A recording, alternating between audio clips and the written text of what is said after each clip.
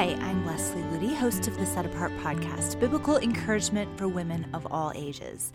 Today I want to talk about proactive Christianity. Our culture is pushing us more and more to be silent, to be isolated, and to be more reactive to the things that are going on around us rather than proactive in building the kingdom of God. Before we tackle that subject, I wanted to remind you that our Set Apart conference is coming up the first weekend of June. It's for women of every age. We're going to be talking about victorious living at this year's event, and I'm really excited for what God has in store. We'd love to have you join us in Colorado or anywhere you are via simulcast.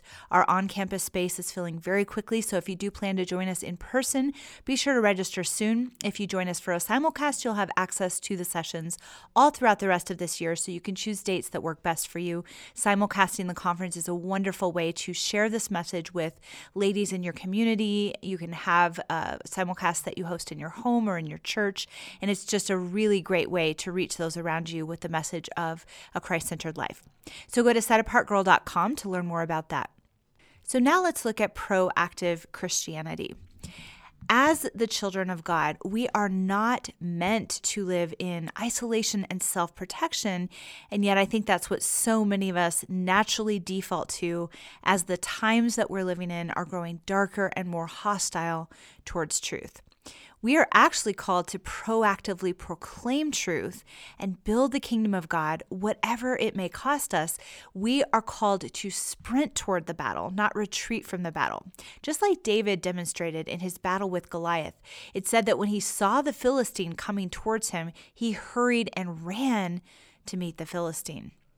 And that is the opposite of how so many of us respond to the battles in our own lives and the battles in our world today.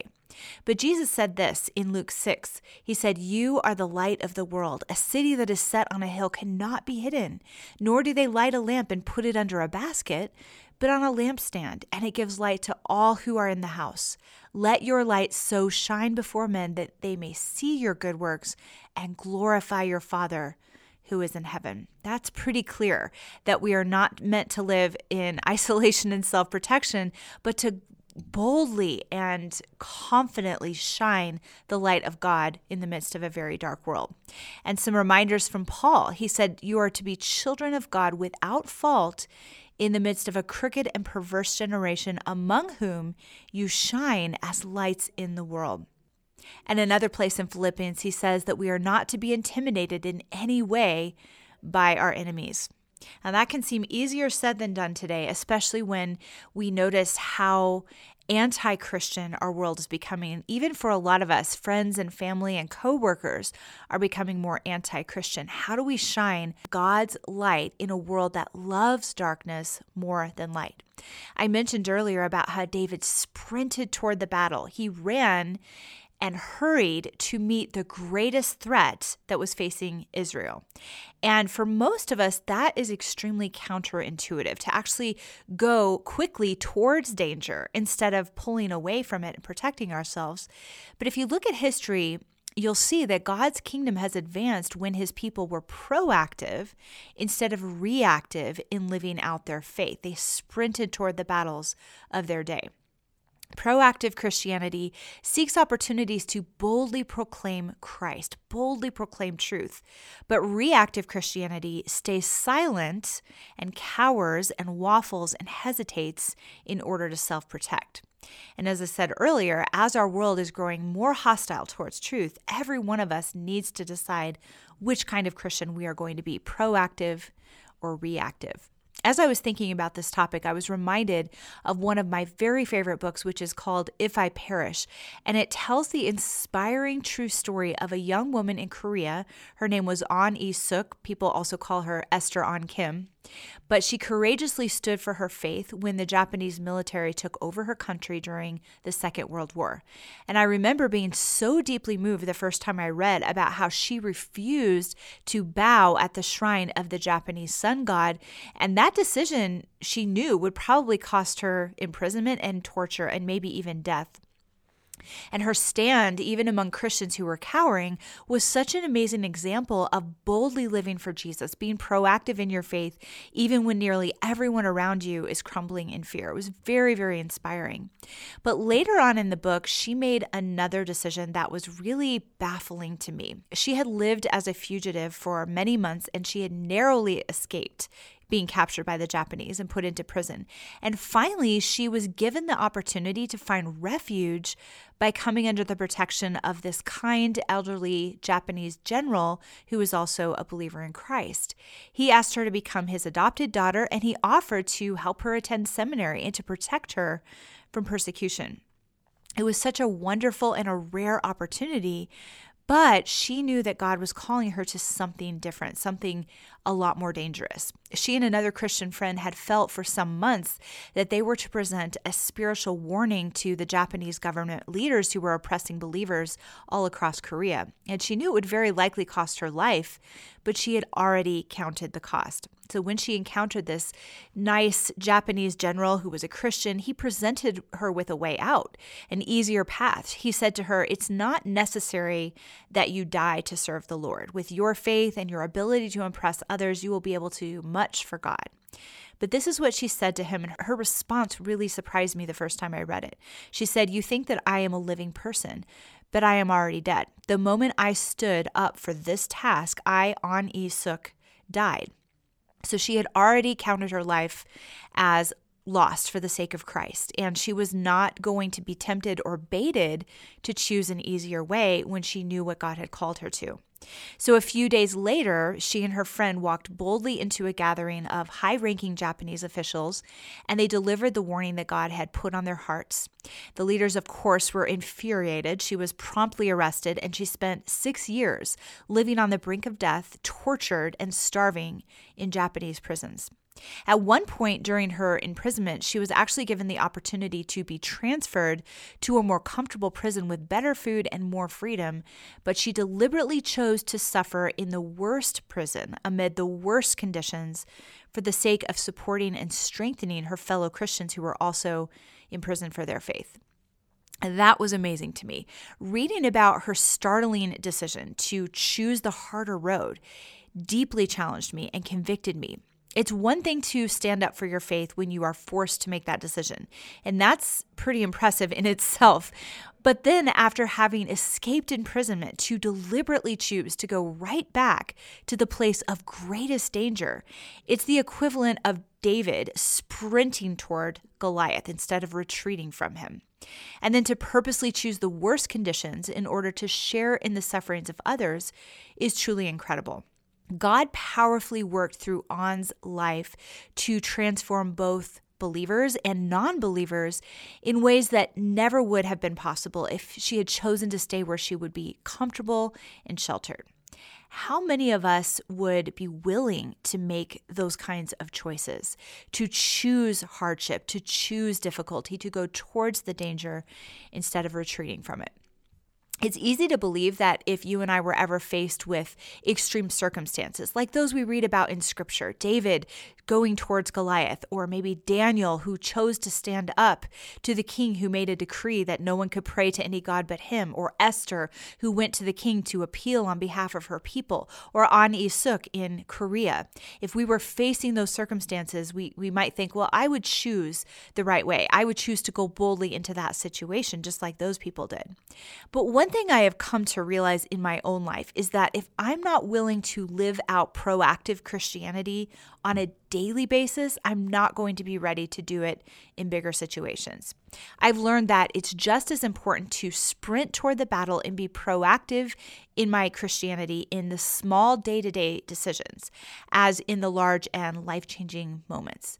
In fact, when we gain victory in the mini battles that we face every day, that's how we prepare to be victorious in the epic battles that we face every once in a while. Just like David prepared for his battle with Goliath by gallantly standing up and protecting a few helpless sheep that were under his care from a hungry lion and a hungry bear. That's what prepared him to be victorious with Goliath that day. So I want to look at ways that we can make this principle of proactive Christianity practical right now. And, it's easy to just be paralyzed when you look at what's happening around the world and think, how can I live boldly for Jesus right now? But we need to bake it down into the little day-to-day, moment-by-moment decisions and ask whether we're really being proactive in our faith or being reactive and self-protective. The first one that I feel is so important is that we can't delay obedience. I would encourage you to prayerfully consider what battles God is asking you to sprint toward today in your own life, in your current circumstances. Maybe you feel like you're facing Goliath right now, and instead of sprinting towards him, you're retreating from him. So maybe it's going to someone that you wronged, someone that you hurt, swallowing your pride and making things right with that person. Don't procrastinate any longer, but sprint toward that battle. God's amazing grace will flow into your life when you choose to humble yourself and obey him even when it's difficult. Or maybe it's choosing to wrestle in prayer for a financial, a relational, or a physical need. Don't waffle, don't hesitate. Go boldly into the throne room of grace. Sprint toward the battle. Just like Jacob wrestling with God through the night, spiritual breakthroughs come when you doggedly refuse to let go of God's promises. Or maybe it's aggressively fighting for the salvation or the restoration of a soul that God has placed in your life, maybe right in your own family. Don't give up believing all things, hoping all things, and enduring all things for the sake of that soul. Sprint toward the battle over that person's life. Remember that God has put that burden on your heart for a reason, and he cares more about that person than you ever could. So decide right now that you are not going to give up. Maybe it's conquering strongholds in your life like fear or unforgiveness through the enabling power of God. Don't subside into acceptance or apathy, but sprint toward the battle. Just like Catherine Booth said, rise up on the strength of God and resolve to conquer. As you consistently and proactively replace lies with God's truth, you will be set free. And as Jesus said, not just free, but free indeed. Or maybe it's joyfully embracing a challenging circumstance and trusting that God is going to gloriously triumph through it. Don't allow complaining or self-pity to take over, but proactively choose to rejoice in all things. Sprint toward that battle.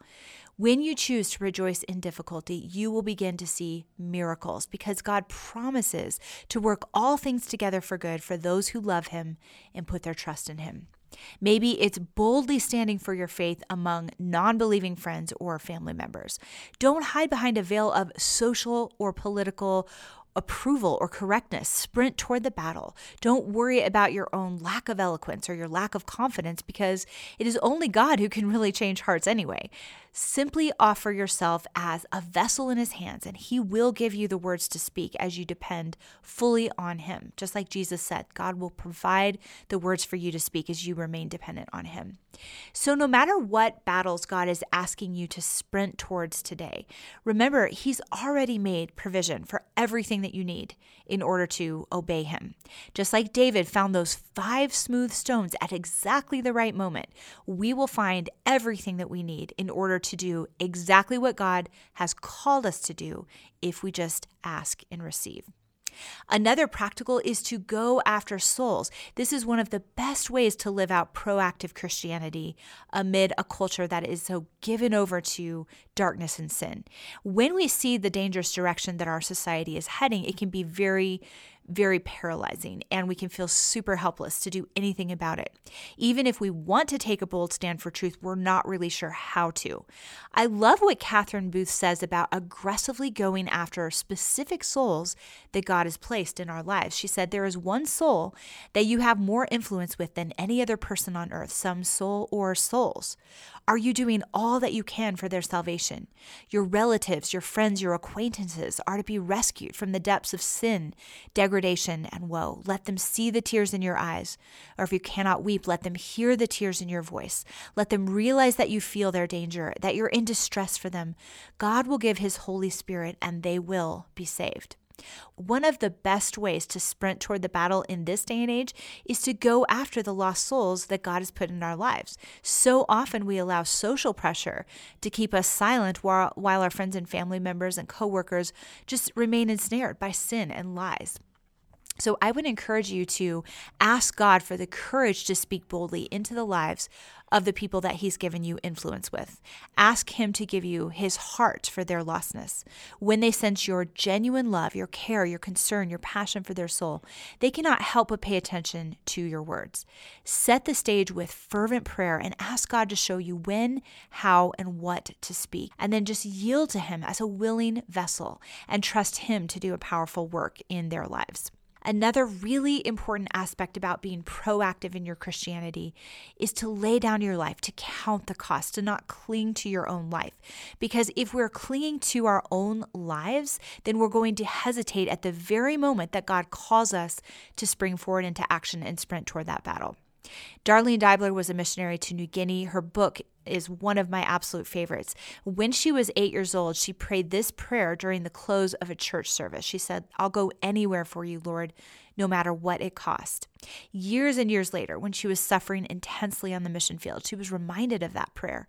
And she told God again that she still meant it in spite of all the difficulty, all the heartache that she was walking through. And I believe this was the reason she was able to triumphantly endure the horrors of a concentration camp, the torture at the hands of her enemies, and the devastating loss of her husband. She had already given up her life, and she had said a wholehearted, "Yes, Lord," no matter the cost. In order to be proactive in our Christianity and sprint toward the battles we're facing in everyday life and in our culture, we also need to count the cost ahead of time, because standing boldly for Jesus, sprinting toward the battle, might lead to pain, to heartache, persecution, maybe even death. And we have to have already given up our lives, just like An Il-suk did in Korea when she went boldly into that meeting with the Japanese official. She had already counted her life as dead. In Acts 20, Paul expresses this necessary soul condition of any true spiritual athlete, anyone who is truly going to make an impact on this world and build the kingdom of God. He says, "Chains and tribulations await me, but none of these things move me, nor do I count my life dear to myself, so that I may finish my race with joy." I love that verse. There's so much depth just in those couple of lines. Paul did not count his life dear to himself because he had something infinitely more precious. He had an intimate relationship with the King of all kings, and he had a calling to proclaim Jesus Christ's glorious gospel to the world. If we're going to finish our own race with joy, we need to follow Paul's example and place Jesus Christ and him crucified over everything else that we hold dear, including our own lives. If you do not yet feel ready to place your life on the altar for the sake of Christ, ask him to make you ready. It's a work of grace that only he can do within us, and it's a prayer that he delights to answer. Every day, our world is growing darker and sin is gaining a stronger hold. And I believe that now is not the time to cower, to hesitate, to waffle, to subside into silence. Now is actually the time to proclaim God's truth from the rooftops, to shine his light in the midst of darkness, and to sprint toward every battle with liquid ferocity, just like David sprinted toward Goliath. Now, yes, this is the opposite of what the culture and the enemy are telling us to do right now. But when we say yes to this calling, when we say yes to being proactive in our faith, we will have all the strength of heaven on our side. We never should forget what Oswald Chambers said. When we deliberately choose to obey God, he will tax the remotest star and the last grain of sand to assist us with all his almighty power. I hope you've enjoyed this week's episode. If you'd like to go deeper into building a Christ-centered, world-changing life, visit us at setapartgirl.com, where you'll find loads of resources on bringing Christ into the center of every aspect of your life. I pray you have a blessed week.